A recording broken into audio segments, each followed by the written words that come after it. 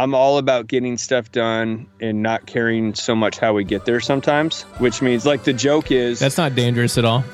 No, it's not. So like what can happen is like we can be on this incredible journey. I drive everybody to get there and I'm like, yes, we accomplished it. We're at the top of the mountain. I turn around and like 90% of my team's dead laying down the mountain.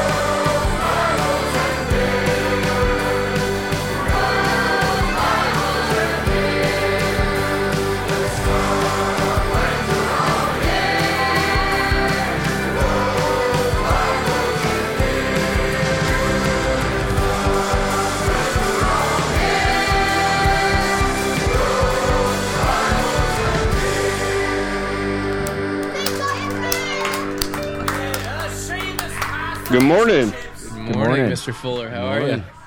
Oh, it's going. You're going to hang out with me in my closet this morning because I'm temporary in a rent house for the next month. Huh. Sounds like there's a story behind that. I'm moving. We're building our dream home right now, and been in the process of building it for a couple months. So we are renting in another town because the town we're moving to doesn't have any rental properties. Nice. Where are you located? Amarillo. Uh-oh. He's located... Amarillo, Texas. That's what I was thinking. Yeah, get those kids off devices, Zach. Yeah, once more with feeling. With feeling. Wow. So I'm imagining we already got to see you in your closet for a second. So that's there you are. Nice. You should probably be careful how we say that because if you see me in my closet, we didn't really specify if I had like clothes or changing or, Or maybe it's something you need to come out of and you're breaking news on our podcast. Dude, that would be huge. That would be huge. But I don't have anything to break. I'm sorry. Okay. Nothing like Breaking Bad or anything. Right. Well, that's a good reference. I do enjoy that. That literally kind of came together. Just imagine that. So I do have so we're recording, just so you know. Sometimes we catch people off guard that we're going right from the top. Is that cool with you? Fine, dude. You're not going to bug me a bit. All right. What about timing for you? What kind of timing are we looking at? I got like an hour. Okay. I don't think you need more of my story than that. I mean, I might get boring after 10 minutes, dude. You don't even know. I don't think so. I have a confession. I'm Zach, and Jeff's in the middle. Good confession, Zach. And Scott. Good to know you're Zach. He's on the right. Let's see if I can see you guys. I'm trying to get this to pull up. Here, hit audio real quick so I can see you. Okay, so who's got the hat on? Zach. Okay. Yeah. I'm Jeff. Jeff. Good to see you, John. Scott. Number one. You said number one. Yeah. Jeff's in the power seat. Wow, the power seat. I notice it is moving slow, so I'm going to get you guys. I'm going to go to audio so we don't. I hate that, and I'm sorry. Yeah, we'll do the same just to make sure it's clean. Is the charm. Three's a charm, dude. We're in. Oh, that's much more clear. Okay, confession time. Okay, so what do you want to confess? I listened, looking into you a little bit. I hadn't listened to you before Jameson put you on our radar, and. Okay. So I'm checking your stuff out, and I'm seeing words that, if they don't bug me, they bug me at first. So just be honest. Did they bug you? Okay, so let's hit it. So buzzwords like destiny, purpose, manifestation, calling. These can mean those are my wheelhouse, baby. So you and I are gonna grind, baby. Come on, grind this one out. We'll see about that.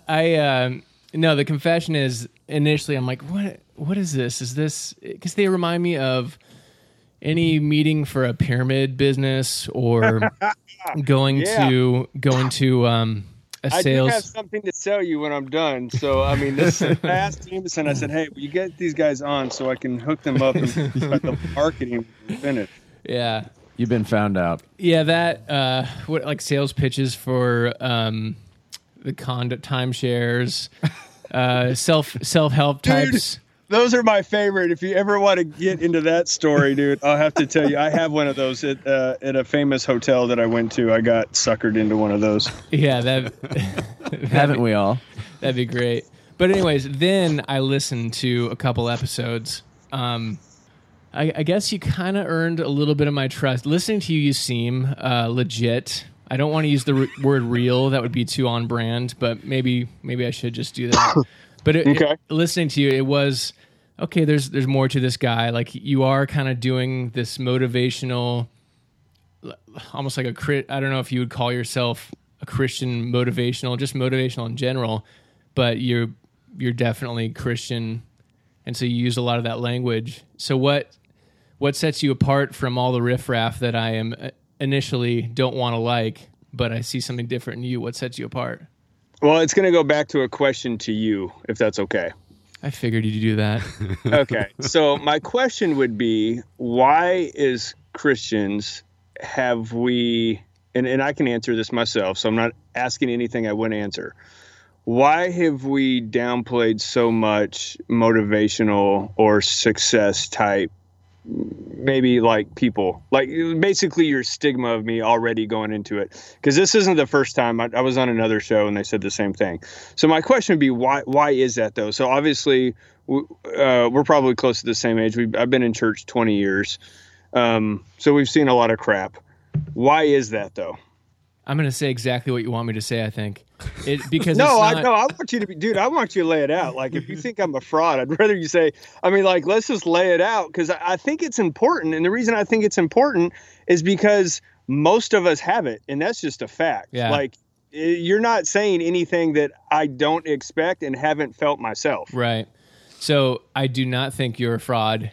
Once I actually listen to you, it's totally disarming. And you're engaging, but it does come off as real. And that's the thing, is most of that stuff is surfacey. It's designed to motivate you, to get you to do something or buy something or take that next step. But the roots don't run deep. And if you're paying attention a little bit, it's obvious. And when it's obvious to me, it drives me nuts. So that's why there was like the prejudgment, just like initially, But your BS radar goes up. Yeah, for sure. And so that's why for me. Okay. Yeah, I agree. So I'm with you. So what differentiates me? So to go to your question, what makes me different? So I feel like I've been on a journey for 19 years trying to discover me, working through all of the politicalness and all the things in church that we've all seen that maybe had good intentions that just didn't work out right, and trying to discover who I am, what I can give to the world. And in the process of that, I can't give something I don't have. So knowing that I have something great inside of me, but before I got saved, I got 20 years of major baggage issues, like more than most people by far, that I have to work through.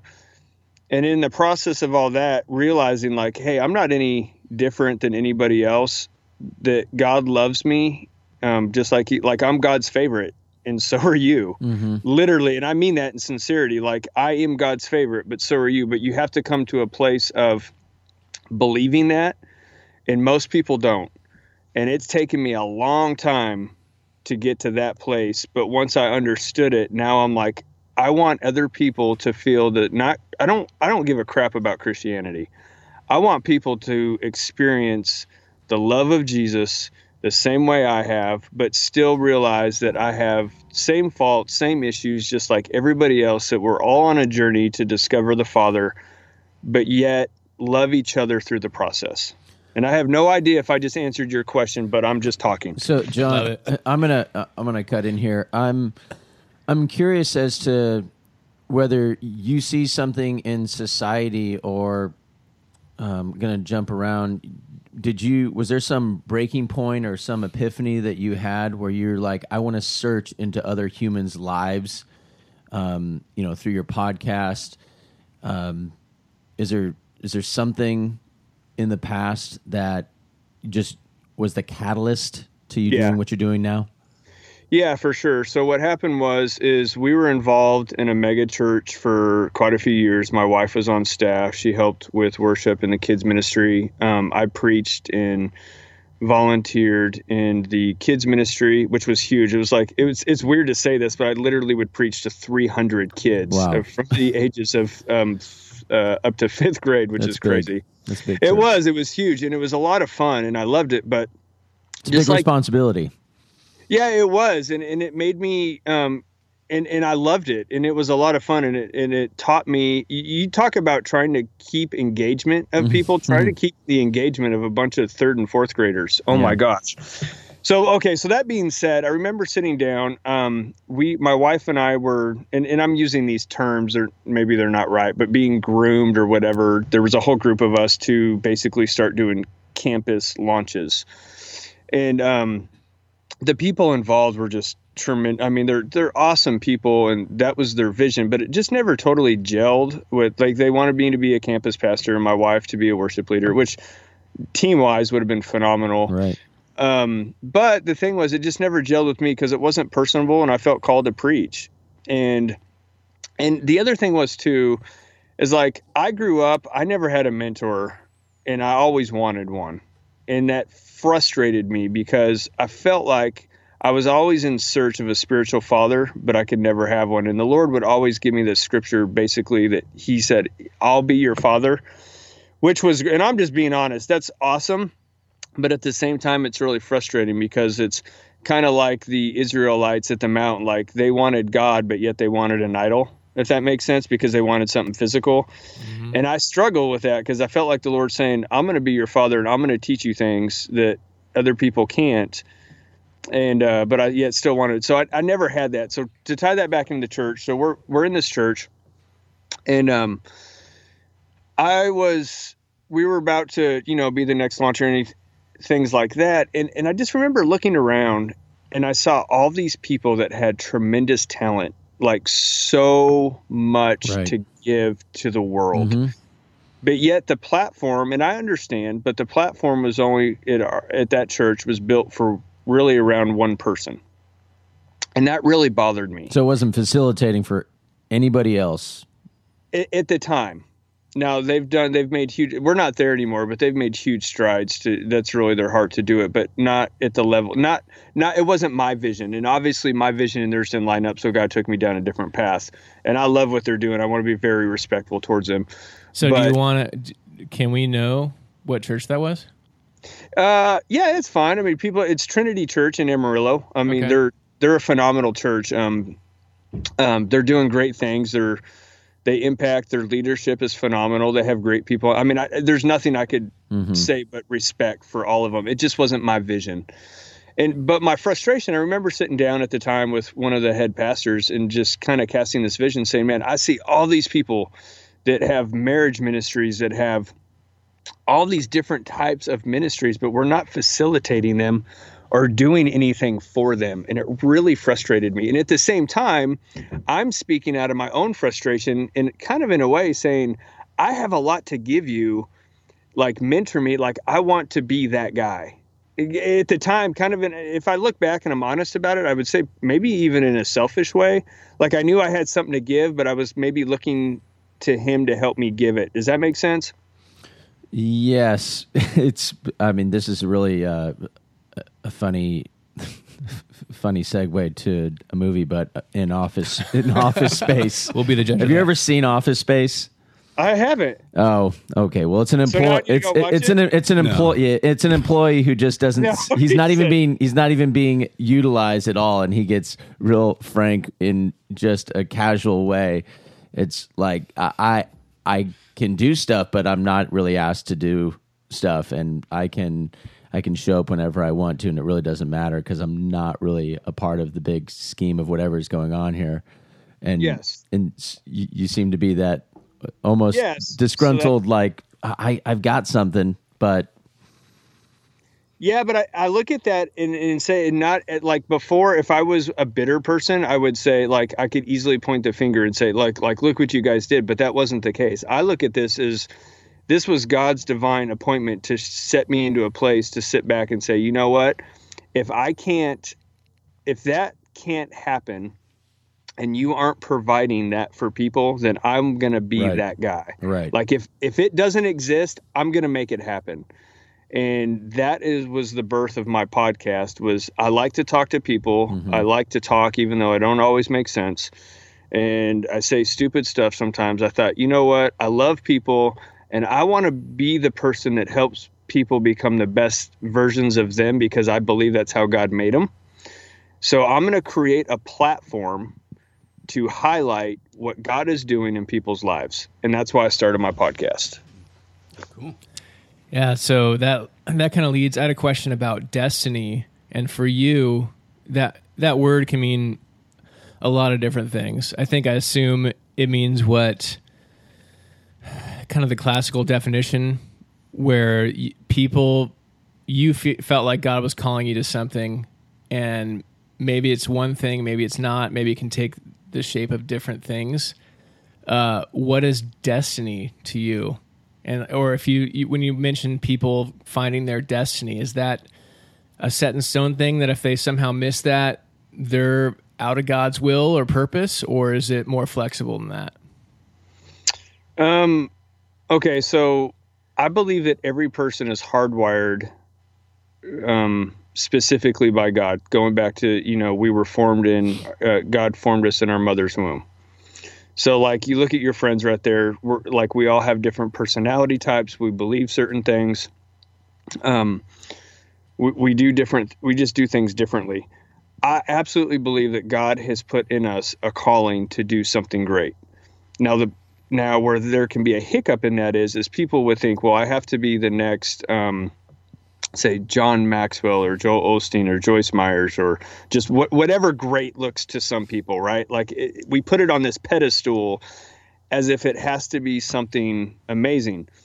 Well, I'm going to take this back to my wife's grandma, who I call my grandma. She is one of the most amazing prayer warriors I've ever met my entire life. She just loves people. She's genuine. She prays for people. I mean, she's seen miracles happen in her life. She's just amazing. Sometimes we belittle the stay-at-home mom or the stay-at-home dad or somebody that has a purpose. Think of it like this, Billy Graham, right? Somebody had to lead that guy to Christ. Somebody had to love him and mentor him. Somebody had to put him in the direction that he went.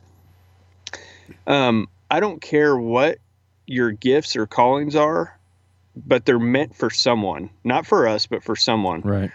And I just want to encourage people, use those, whatever gift you do, be a phenomenal teacher or a janitor that goes down the hall and encourages kids. It doesn't matter. Just use whatever gift you have, make it great, and just as iron sharpens iron, so another man sharpens another. Dude, start sharpening people around you.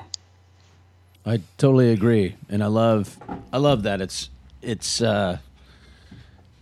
there's a lot of hope in if everybody was called, or if everybody actually just stepped into that role in life. I mean, it'd be a fantastic place to live every second of the day.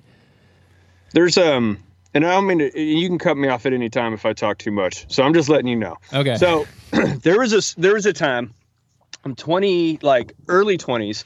I'm sitting in, we owned a health food store. We had a sandwich shop, my wife and I, and I'd get there early and I'm dicing up the vegetables, getting ready. It's like a Subway type deal. And I'm dicing stuff up and I'm waiting for one of my employees to show up. And I'm just, I'm blasting worship music, trying to just, have a good time in the morning. I'm by myself.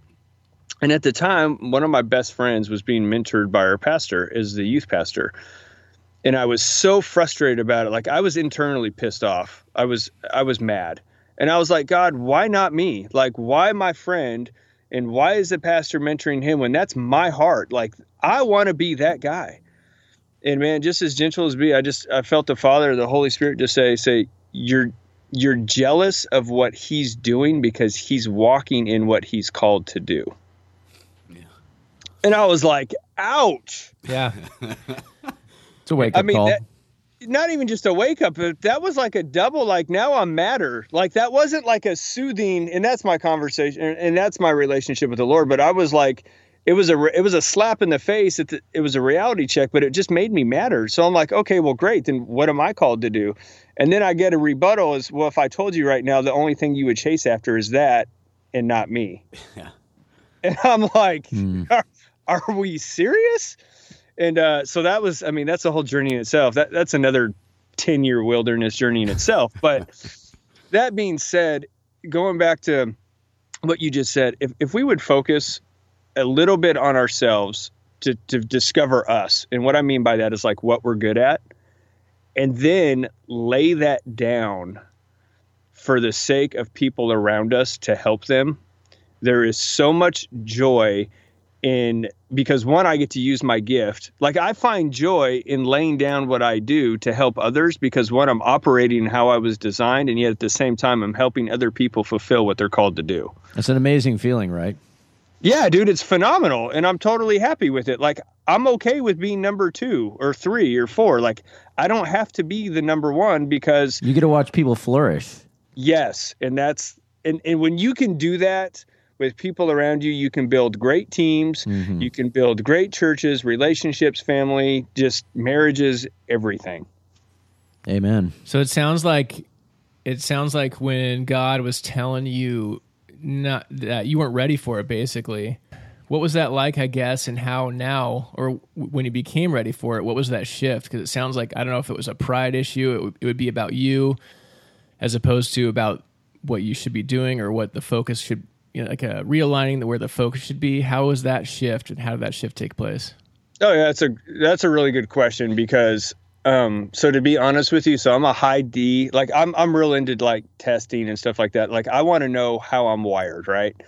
So I'm a high D, I'm a driver. I'm all about getting stuff done and not caring so much how we get there sometimes, which means like the joke is that's not dangerous at all. No, it's not. So like admitted, what can happen is like we can be on this incredible journey.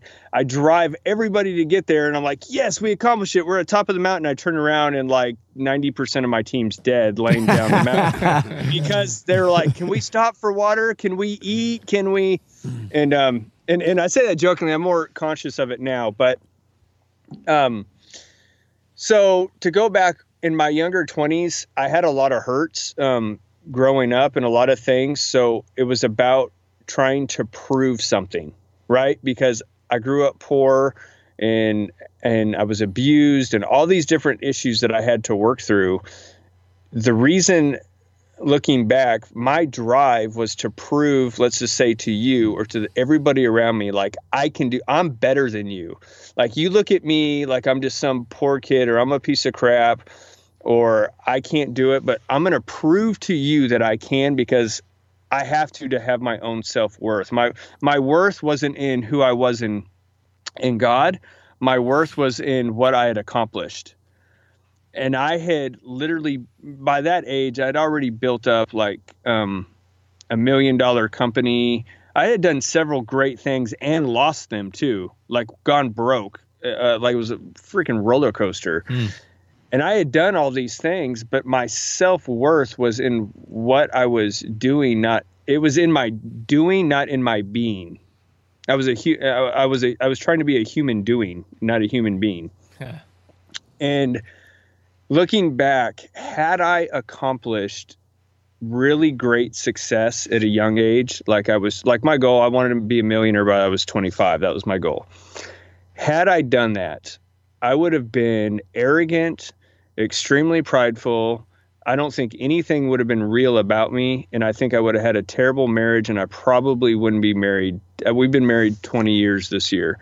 And I don't think I would be married. Nothing. I just think by God's grace, I failed so many times, so hard at a young age that it was humbling and I had to eat it. And at the same time, I had to decide who I was at the core and am I okay with how God made me. Wow. Yeah, man, a lot of that. I think Scott's resonating with him. That's it? Yeah. The show's over? Yeah. And it started. No, a lot of that I have experienced. And a few episodes back, we did episode called #PrayForScott, where we talked about calling and what we feel is, I guess, if I can use the word destiny, Zach. You may. In that context. But, Do I have to ask permission before we do that? You have to, you have to caveat everything as well. Yeah. So it all sounds familiar. Not the $1 Million Company, but the failure, and why is this person being mentored and not me? Although I didn't have the anger part of it, but just kind of like it was almost like a brief. Oh man, that's cool. I want to be in that position, but then at the same time, I feel I'm glad that he's in that position and not me. Partially because of the failures, like I'd probably just blow it or something. So, okay. So took a downturn. Can I challenge you? Yes. What are you doing Please. about it? I'm drinking. Okay. Okay, so let's be honest with it. So, why are you drinking though? I can tell you why, but I want to hear you say it. It's convenient. Right. But are you dealing with the emotion of where you're at? So the issue is, and correct me if I'm wrong, but this is my personal experience and I've seen in others. So it's easier to drink and just say, woe is me, because I've been there, than to say, I'm going to pick up my big boy shorts. I'm going to deal with the feelings that I feel. I don't feel worthy enough. I don't feel good enough. I don't feel smart enough. And maybe I'm not, but whatever. I don't feel these things. So it's easier for me just to step back and say, you're better. You should do it, not me, than to step into it and say, I'm going to own this. And even though it's hard and it sucks right now, I'm going to own this because I'm going to be everything that I could possibly be. Yeah, that's good. That's good. I mean, the drinking part was kind of a joke, kind of a joke, and kind of not. There are a lot of times where I like drinking and just not really diving into any thoughts. But at the same time, I will go to have a couple of beers for the purpose of thinking. So it's a mix. But yeah, definitely I have thoughts of not being good enough or smart enough. I think we've also talked about that on this podcast too, a previous podcast. But so I have a whole plethora of different thoughts, and I can't. I don't know if there's any one that's really the driver. But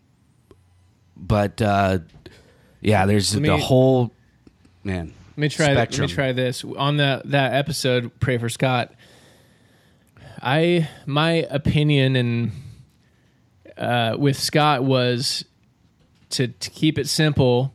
And what do you want to do? And can that be done? Can that be done basically for the kingdom? Can you do that thing and in whatever you're doing, be loving people and seeking how you can use it to serve others? So do that thing that you feel like you want to do, even if it is selfish, but as long as it aligns and it's not harmful to your surrounding circle, the community around you, and expand it out. Keep it simple to what you feel like doing, as long as you can do it within those parameters. Do you have any issues with that? And if so, I want to hear it. John? Are you asking me? Yeah. Oh, dude, heck yeah, let's grind this one, man. Yeah. So this is we're talking about Scott, right? Yeah. Hashtag Scott. Yeah. Okay, Scott. What do you want to do? Like, what are you passionate about? Yeah, so I'm doing that partially. So when my what are you passionate about? I'm not sure. In my congregation, we're very small. Okay, so you're a pastor. No. Well, Okay, when I say my yes. congregation, it's not possessive. It's It's incorporation. Okay. It's not possessive. These are my people. Maybe you're supposed to be a pastor, Scott. Even though I do feel that they are my congregation, like I mean, just that's the community I'm in, right? But I do. I try to meet needs where they arise. So I was doing youth Bible study for a while, but then they all moved. Hopefully not because of me. But like one went to the Army. There were only 3 of them. One went to the Army, and then the other 2 moved to Seattle for a job. But so I was doing that for I think over a year, and then I've been doing Okay, playing. I'm going to cut you off. You're not answering my question. Back, Okay, so I like it. Dang it! here's the deal. So I'll go passion. I'm going to literally write you a check every week for $5,000. Okay, you have no responsibility to me whatsoever, but you get to do whatever it is you want to do because you know that you have more than enough money that I'm going to pay you every week. Yeah, Okay, what are you going to go do? I'm gonna go study doctrine and do apologetics. Okay, so are you somewhat doing that now with the podcast? Well, I think so. And that's where our arguments most often. He's basically correcting my doctrine. Yes. Is how it works. Good, I like that. Okay, so you're passionate about you like things systematic. It sounds like, Scott, like you like the system of it, like you like things being correct. Wow, you nailed him. Well, that's a good definition. I don't know what you mean by I like things being correct, as opposed to like the opposite of that statement is I don't think that you would Right. be What it, I mean by that is like if you hear an inadequacy of a scripture or something like that, you feel this internal drive to say, that's not being rude. You're just like, that's not right. This is what it says, and this is why. Like you feel, yes. Okay. So there's nothing wrong. That's just how you're wired. That's your drive. So Yeah. what I would encourage you to do is you need to go study doctrine. You need to do your thing and figure out how you can help people through that. Not in a like you're right, I'm wrong way. Just to steer people in the right direction and help them be the best them they can be through Scripture. Yeah, that's good. That's good. So For $5,000 a month, Scott, sounds like a good deal. dude, a month? I said a week, buddy. That's a money. week? Jeez. Nice. Yeah, Zach, I'm worth more than that. You guys are hiring? Yes. Send over the application to Scott. Hey, so, and a question, John, in all of your conversations with people so far, and in the past, are you? I mean, you have this title for "Are You Real?" Just the words, was it authenticity or authentic? And Yeah, I close every show. I say, be real, be authentic, and be you. right. So, are you seeing or have you seen that this is just it's something that people don't want to confront? And so using those words, you're like, I'm going after what's behind the wall that everybody has up in this world. Yeah, so I think in Christianity, I think most people have a wall in general. I Sure. mean, dude, look at Instagram and Facebook. Like, my gosh, there's people that I see on Facebook that's more of our generation that post crap. I'm like, oh my gosh, like seriously, like that's so far from your life, but whatever. Well, John, we're all perfect. We're all perfect. Yeah, we are, dude. I mean, I got beautiful. I got Ken's body, and my wife. Actually, she does look like a Barbie doll, but Do you have his underwear too? I say that jokingly, but the thing is like if people, here's the thing, it is hard. Okay, let me take you to can we do a story? Do it. Yes. Okay, so when I was 30 years old, I had a mental breakdown. Okay, I'm writing about it right now. I went to bed every night and just cried. And when I mean cried, I mean wept, like just the most, like somebody died type weeping. And you like couldn't put your finger on it? No, I couldn't. And it was the most anguish, hurt. Like I hadn't felt like that at the time would have been 21 years. It had been since I had felt like that. Okay. And I had to come to grips. I mean, I was just praying. I love spending time with the Lord. And I was in prayer time, and I'm like, and my wife kept on asking. She's like, "What's wrong?" And I'm like, "I don't know. I literally do not know. But I'm grieving right now." And So I just asked God. I like to journal, and I just asked him. I said, "What is going on? Like, why am I feeling the way I'm feeling?" And I just heard the Holy Spirit say, "You've never dealt with your issues." And I'm like, "Well, great. What issues do I have?" And I felt like he had opened a closet, and it was literally just one. Like I felt abandoned by my mom and dad. My brother died when he was 3. I was 9. I felt rejected by my parents after that. I got sexually abused when I was 12. My mom went to prison when I was in high school. When she got out, there was domestic violence, like almost 3 times a night. The police would show up to my house. I was poor. I had hooked on drugs. Like, dude, the list goes on. And it is easier for me to throw something in a closet and just shut the door and say, you know what? I don't have time to feel the way I feel right now. Like there's stuff that needs to be done. Kind of going back to my whole get to the top of the mountain concept. Everybody behind me is dead. Right. Well, at the time I was driving myself, yet killing myself at the same time. And I had to decide, was I going to face, and literally the Holy Spirit walked me through every single issue, and I would just write it down. I would literally journal, this is how I feel about it, and this is why. And I would allow the Holy Spirit to just minister to my heart and say, no, you're loved because of this. This is who you are. This is how I see you. And I would journal that process, and it took me about a year, and the Lord walked me through the process of healing, because I had so many skeletons and so much stuff in my closet. Either I could have left them, and he would have let me leave them, because he doesn't bulge into my closet, but he opened the door, and I had a choice. Was I going to be, like, I love my mom, but my mom has a lot of hurts that she's never dealt with. My mom literally, for the last 3 to 5 years has lived on the streets, and she's a heroin addict. And she's a great woman, but she lives that way because she's never dealt with the pain of her family. And that's driven her to be who she is. And I had to decide, did I want that, or did I want everything that God had for me? And I'll tell you right now, it sucked. Like, I don't want to make light of it. Like people say, oh, just you have your best life now and you can just walk through it and it's easy and all that stuff. Dude, no, nothing about it was easy. But the outcome of seeing what it did for my marriage, my children, and my personal life, everything was worth it, but it hurt. Right. Wow, there's a lot there, and that's I appreciate you sharing. We don't have to go too far into it, but I'm curious to you can ask me anything you want. The sexual abuse. Was it a family member? Was it a stranger? Like, what were some things that led up to it that maybe the world can benefit from?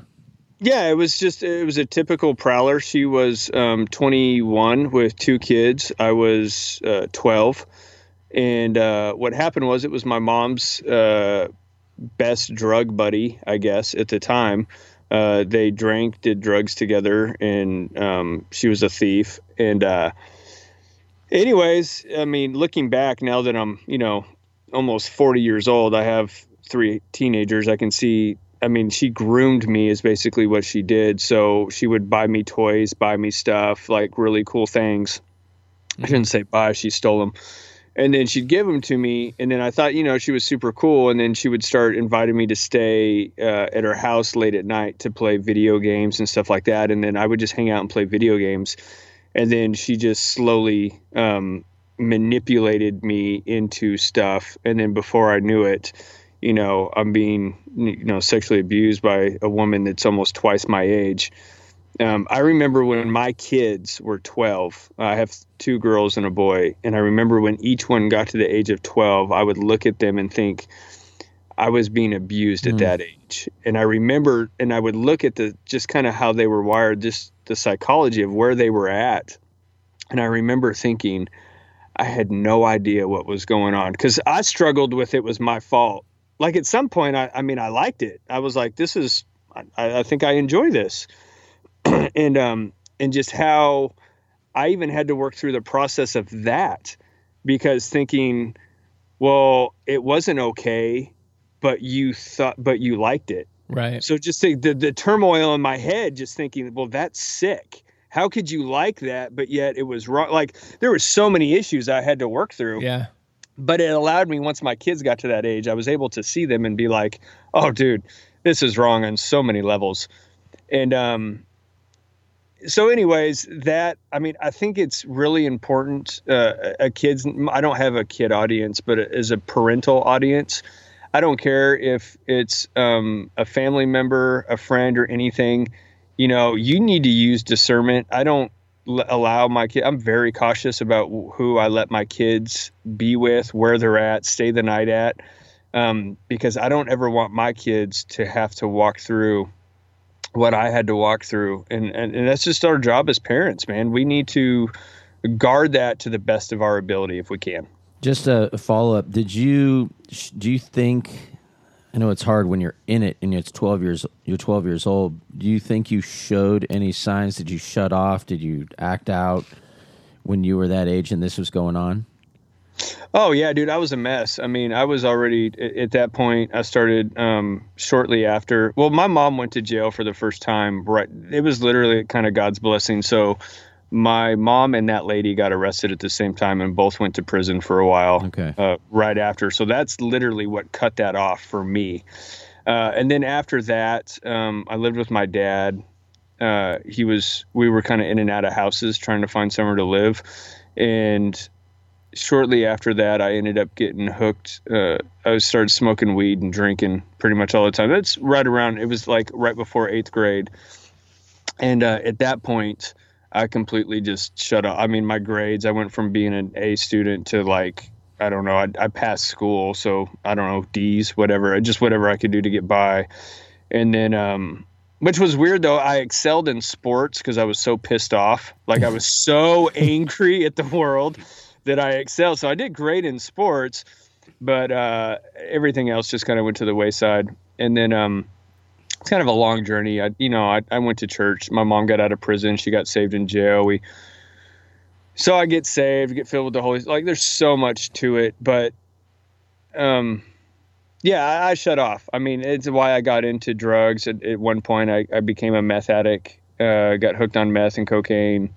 It was just it's self-destructive because here's the thing. If you don't love yourself, nobody else is really nobody can love you like you can. Nobody can take care of your body but you. Mm-hmm. So if you don't love yourself, you're going to go in self-destruct mode. And that's what I did. And for a long time, I was in that mode. I didn't care. Do you think there was somebody back then? If you could have put somebody in your life at that point, whether it was like just a good father figure, or even a mother figure, do you just think you didn't have anybody that showed you value in life, and so it just didn't matter? And if somebody had been put in that place where they could have, fathered you through stuff and caught you, you think it would have been possible to go in a great direction? Yes and no. I think because when I look back, I've just walked through this with one of my kids, and their perception of me. One of my kids' perceptions of our love towards them was wrong, and it was really a great conversation. We just got to sit down with them and walk through it with them. And it allowed me to sit back and I think of myself, could I have perceived my parents wrong? And if I'm going to be honest about it, I would say yes, because, granted, my parents had a lot of hiccups and issues that they had to work through in their life. I don't doubt they didn't love me. Now, maybe the way they showed it or the things they did weren't congruent with the way I received them. Mm-hmm. But that doesn't mean they didn't love me. Right. And because I didn't understand that at a young age, which who can? I mean, you just can't. It's not like we had those conversations. We didn't have, I have open conversations with my kids now about that stuff. My parents weren't at that point. So, I don't want to shift the blame. I think there's a lot there. I think they were there. I bet I could have walked through it maybe with them, but at the same time, they had a lot of issues they were going through. I did have a young life leader that was phenomenal and really helped me through a lot of things in my life that to this day I'm very grateful for. But I think a lot of times our perception of reality is distorted because we're looking through it through a through sunglasses instead of 2020 glasses, Sure. if that makes sense. And sometimes I step back and I try to look at things from that angle. Am I wrong because my view of this is distorted? And if it is, then I try to get correction from people around me, or even try to just say, how to look at this. So I don't know if I answered your question, but that's how I look at it.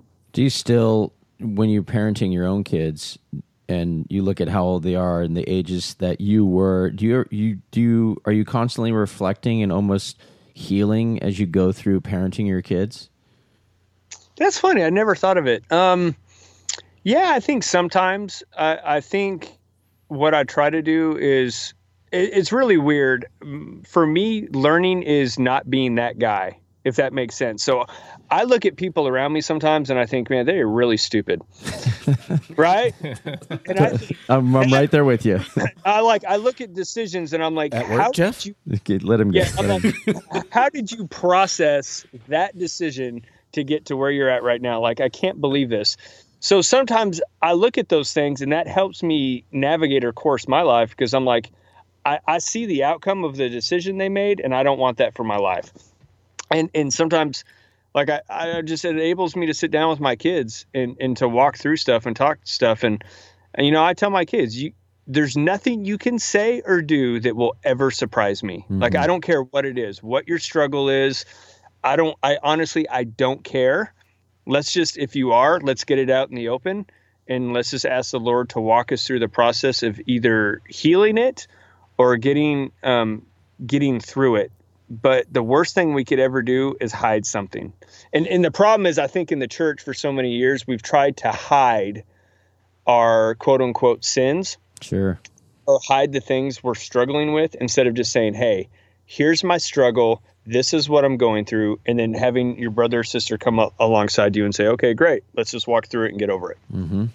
Yeah, that is that's my big focus as a dad. I have an 8 and 10-year-old daughters, and all I want is that communication lane to always be open, to where no matter what happens, they know, I know this is a bad situation. I know I've got myself in it, but I know I can come to mom and dad and share them. I don't have to hide. There's not going to be the shaming, and just cultivating that is. I feel like I'm doing it, but man, that's probably a big worry for me. Yeah, I think every dad. Yeah. I heard this guy say one time. He said, "If you don't love your kids, somebody else will." Yeah. And I thought, oh no, you didn't. Yeah. My oldest daughter, one of her boyfriends, and don't get me wrong. I love Jesus and I love the Lord. But there's a dad side of it too. And I told the guy flat, I said, man, I like you. And you're a good kid. I said, if you touch my daughter in any way, I said, I will kick your you-know-what. I just flat out said it. And he just looked at me and I said, and I'm not kidding. And he said, and then I told him, I said, I will go to jail for you. And he looked at me and he's like, jail? And I said, yes. I will beat the crap out of you and I will go to jail. And I said, and the good side to that is every single kid in town is going to hear about it. And I said, I'll only have to do it once, and it's just going to be you. And he still works for me. They're not even dating anymore. The kid still does work for me on the side. He's a good kid. But that's the side of the dad in you. It's just like, man, I'm going to love my kids unconditionally, because if I don't, somebody else will. That's very clarifying. I like that. I like that, because it's so true. It's disturbing, right? Because we have the control of making decisions every day to love our kids and spend time and show them how much God values them through us. It's a great thing, and we just build God's fortress around our kids and in their hearts to just be amazing people, and then they're able to sniff out the red flags in people because of who we are in our relationship with them. Yeah, well, and I think the other aspect is if you don't love them, then they will look for someone else to love them. Absolutely. So That's what I mean.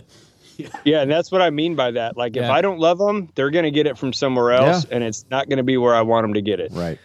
So between then, I mean, there's so much stuff back there that we could dig into. But to where you're at now along the way, has there been professional help, professional counseling, medications, anything like that that's assisted with you? No, and for some people, I'm not against it. I have people in our family with mental illness that need medication, so I see it from both sides. I get it. I don't judge it by any means, but for me and my journey was, and I don't mean it in a cliche, I really don't, about being real, but I had to get down to the nitty gritty and just say, listen, I don't like this, but I'm going to have to deal with it. And am I willing to deal with it? And that came to, I studied the word, and I just had to come with, what is the scripture says, meditate on the word day and night. Well, why is it that the New Age community and New Age people get it, that they meditate on whether it's affirmations and things like that, but yet the church condemns it and thinks it's weird? And is it kind of weird? Yeah, I get it. It seems weird, but here's the thing. If I have to keep telling myself that God loves me until I believe it, then do it. Because at some point he says, he says, I'm a new creation in Christ, the old is gone. Okay. If I am a new creation, but I'm still walking around with the old mindset, I'm still going to get the same results, because what I believe initially is what I think about, which in turn becomes what I'm going to do. And if I keep believing that God doesn't love me and that I have no self-worth and all these things, then my thoughts and behaviors are going to be congruent with what I believe. And if we don't, and we're talking about self-medicating. So I spent time in the Word, and I had to believe either I believed what the Bible said or I didn't. And that's a decision that all of us have to make. Am I loved? Am I cherished? Am I all these things? And I had to come to grips with, yes, I do believe that I am, because this is what the Word says. And because of that has been my medication to walk me through all of the hurts and pains I've had in my life to get me to where I'm at today. Beautiful. It seems like your podcast, you're branching out. You've got these, you got the business angle, you got the health side of it with your wife. It sounds like you guys are pretty healthy, and I would imagine you'd have something to say about that in terms of how that can help with depression and anxiety, other areas like that. Oh yeah, for sure. So part of my testimony going back is once I got off of drugs, I got into steroid abuse, which is a whole nother issue. So I competed in bodybuilding for years and got into powerlifting and doing those things, and which was still in self-destruct mode. But when I got saved, I quit doing all that. And I got out of the industry altogether, but I've always stayed. We owned a health food store. We have always stayed fit and worked out. My wife actually still is a competitor. She competes and does women's shows. She's extremely fit, works out. She's a personal trainer by trade. She works with women, some men, but mostly women. So yeah, we're all about now. My wife is like a high C personality. And if you're not familiar with that, like, dude, she is the person that can eat the same thing on the same day at the same time. Like, routine for her is like my arch nemesis. Like, we are so polar opposite. But she's, so we stay healthy. So like I stay what I say relatively healthy. Like I watch what comes in my body. I really try to be like, I don't eat a lot of garbage. And the reason for that is because it will dictate the way you feel, the way you think. Like, they say like that dream was a bad burrito, like for real, man, like it really comes to pass. So it's important to like, I think of it like this. You wouldn't stick, low performance fuel in a Porsche, right? Because the car is designed to drive really fast, really smooth, and that's just the way it was created. every one of us are created like a high-end car, but most of us, including myself at times, treat it like it's a junker. Yeah. But yet we want these big results because we have these big dreams and these big things, but we're not taking care of our car right. And I think it's important to some extent to be healthy. And I don't even know if it was a question, but our podcast, I'm super excited. Like, I brought around me some of the best and brightest people that I personally knew in their industry and said, hey man, it took me 1.5 years to create this platform. I don't know. And I took a big hit for it, to be honest, when we started in January, numbers wise, but I feel like the long term, I'm willing to take a short term hit for what I feel is going to be a long term gain for my listeners. Yeah. How do you think you've resonated with the people that they're attracted to come and listen? Because there's a million podcasts out there. You think you have an it factor? I think part of it comes down to being real. Like, so my type audience would be people who love Jesus, who want to worship and go after God, but yet there's practicality to it. Like, I still have to be married and work through, our isms, and I have to raise kids, and I run multiple businesses, and there's still life applications. So like for me, it's how do we take all of this stuff and walk out our walk with the Lord and not be religious or stupid about it? Mm-hmm. Because like I have friends, I remember growing up in church and having friends that would never leave the altar that would pray for hours.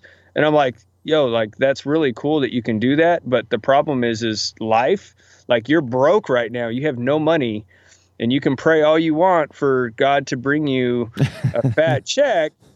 But I'm pretty sure he gave you 2 arms and 2 legs and the rubber needs to hit the road and go work.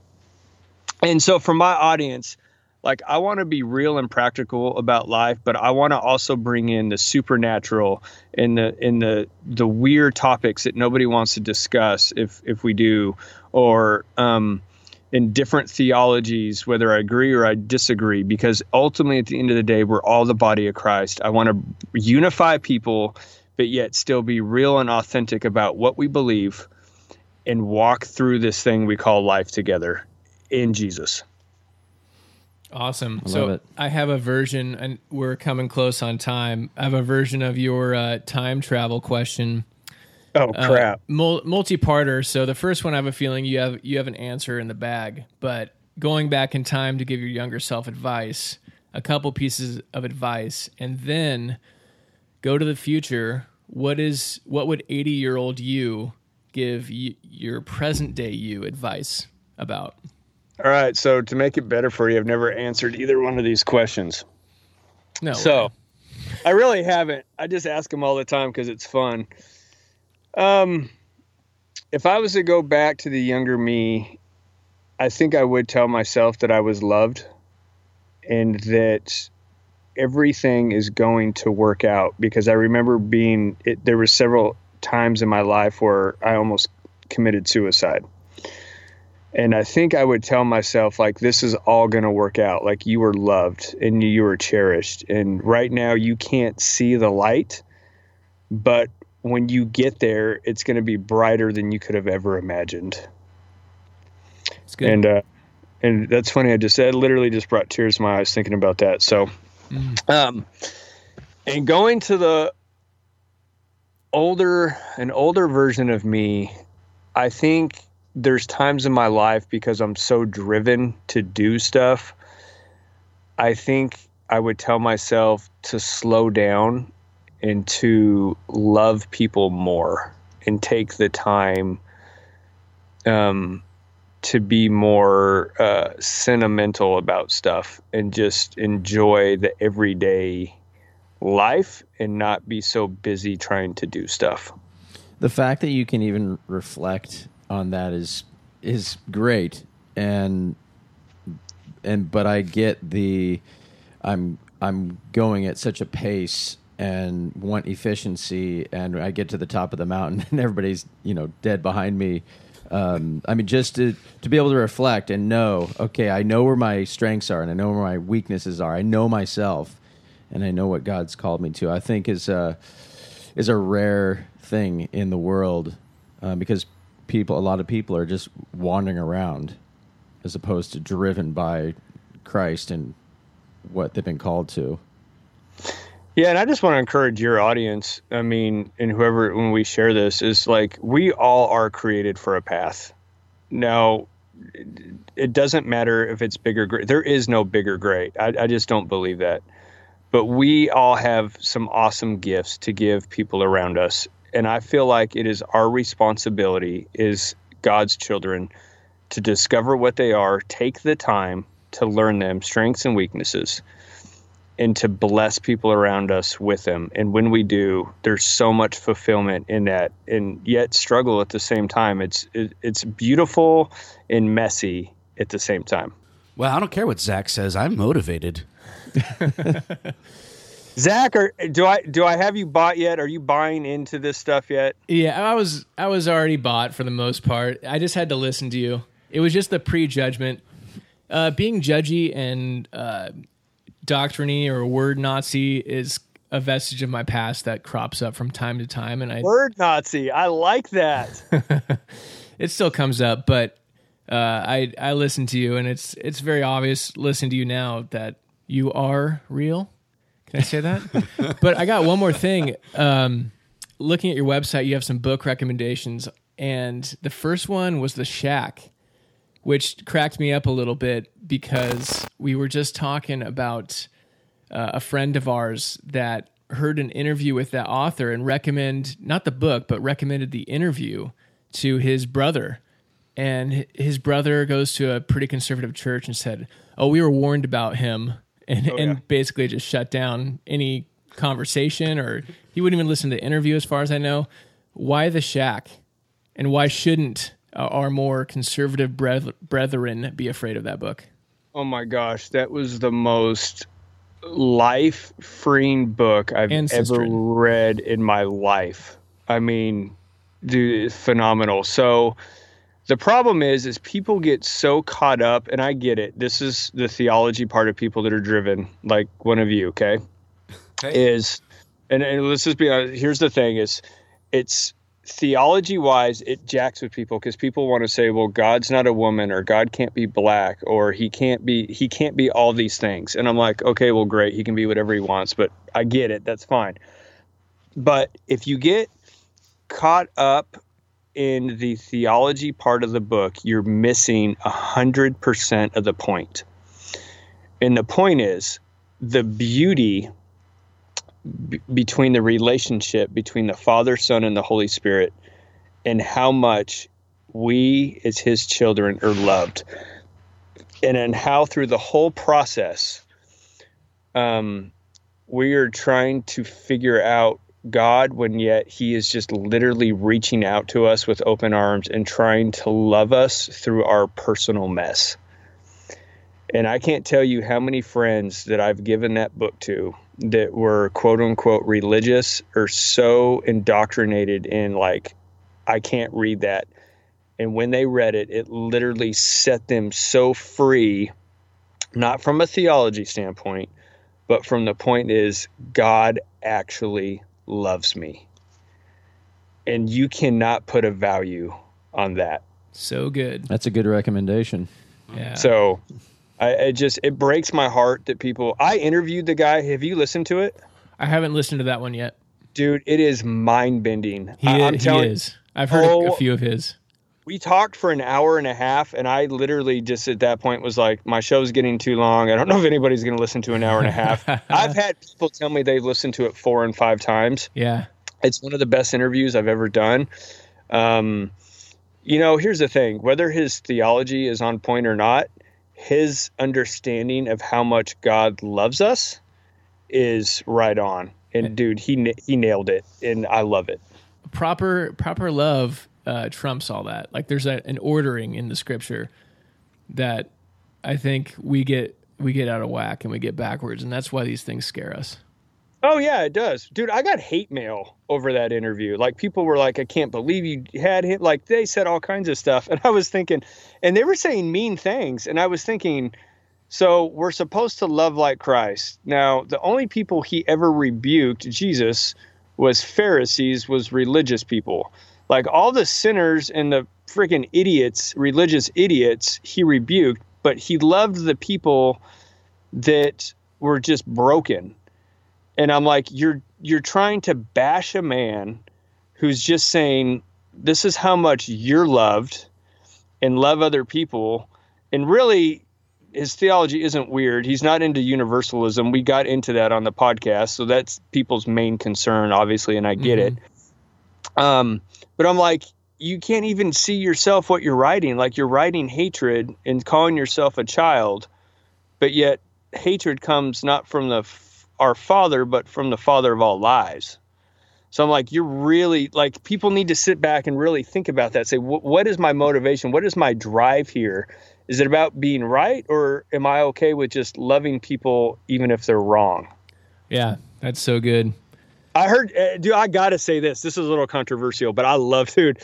Somebody said this the other day, dude, and it floored me. And okay, so we've all heard in universalism, people say, well, all roads lead to God, right? Mm-hmm. Which I don't believe. So, but the guy said this. I thought this was really good. He said, I think all roads, all religions can lead to Jesus, but only Jesus can lead you to the Father. Interesting. That's something to ponder. Yeah, that'll stretch your mind. Yes, it will. It does make, and here's why.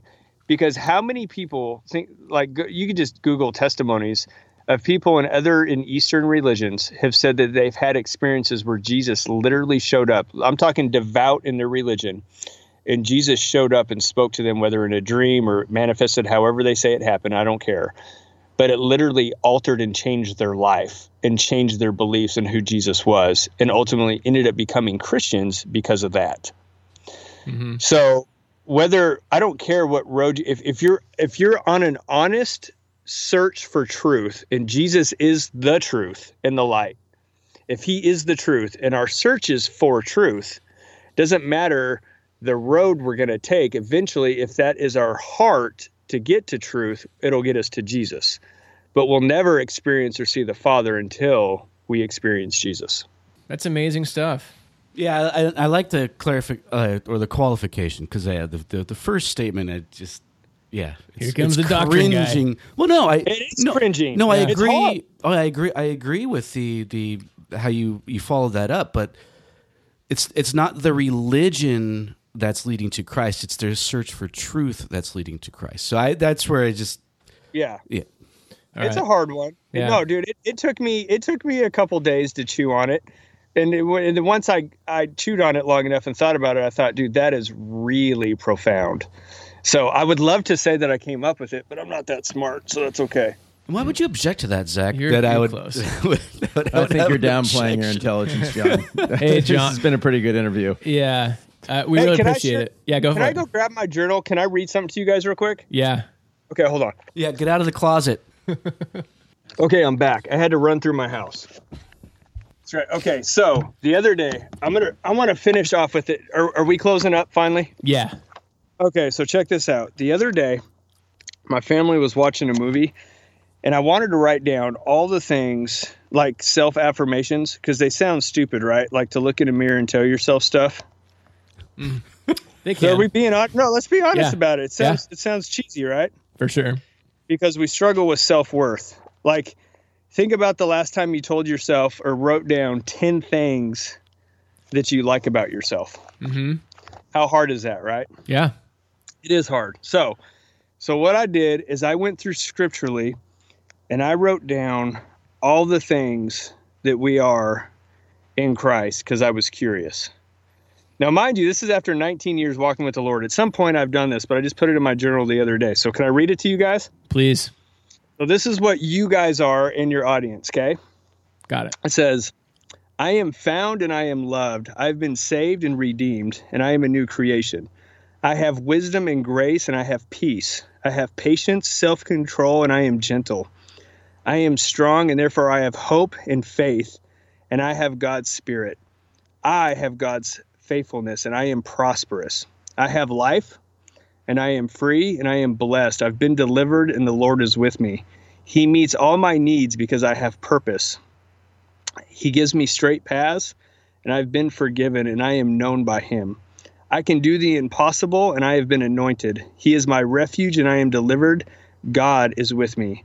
I have God's kindness towards me. He comforts me and gives me peace. My hands are blessed, and I am guided by God. He directs my paths, and he shows me great things because I have been healed. Amen. Yeah. Every single one of those has a scripture reference. So if anyone's curious, I'm not going to take the time. Don't send me an email. Did you mention warrior? No, but actually, dude, that is one. I didn't get that far. I was trying to stop at 30, and I ended up stopping at 39. Well, you need to get to 42. That'll even things out. Okay, we'll go to 42. Warrior is one because I know it's in there, but I don't have it in there. All right. Well, John, what is the best way for people to check you out? On Instagram, we are on and Facebook, Are You Real and Are You Real Pod, P-O-D. You can go to our website, areyoureal.org. And if you guys want to be a part of it, tell your audience. We are about to launch a course on purpose, helping people walk through what their God-given gifts and talents. We're doing a beta course, so it's going to be it's only $97 right now and they get 2 free books, me and another friend who wrote another book. When we launch the class, it's going to be $297. But if anybody's interested in it, we're just trying to cover cost, and really I'm trying to cover my friend's time. Mm-hmm. But they can get on there, our website, areyoureal.org, and we're on Instagram and Facebook. So, we're on Twitter too, but man, I just never have time to check all that stuff. I do sometimes. I drop in and I drop a thing or two, but either my wife or my administrator, somebody, my social media person helps me with all that. Yeah, nice. Well, I really appreciate your time and for being flexible, scheduling wise, and all that. Yeah, man. Thank you guys. And we get a chance, I would love to have you guys on my show, and I get to dig deep into your lives. That would be fun. And just drill you down inch by inch. I look forward to it. Set that up. We will make it happen. And again, I appreciate you guys. Thank you so much. Yeah, thank you very much. Thank you. Take care. Be blessed. All right. You too.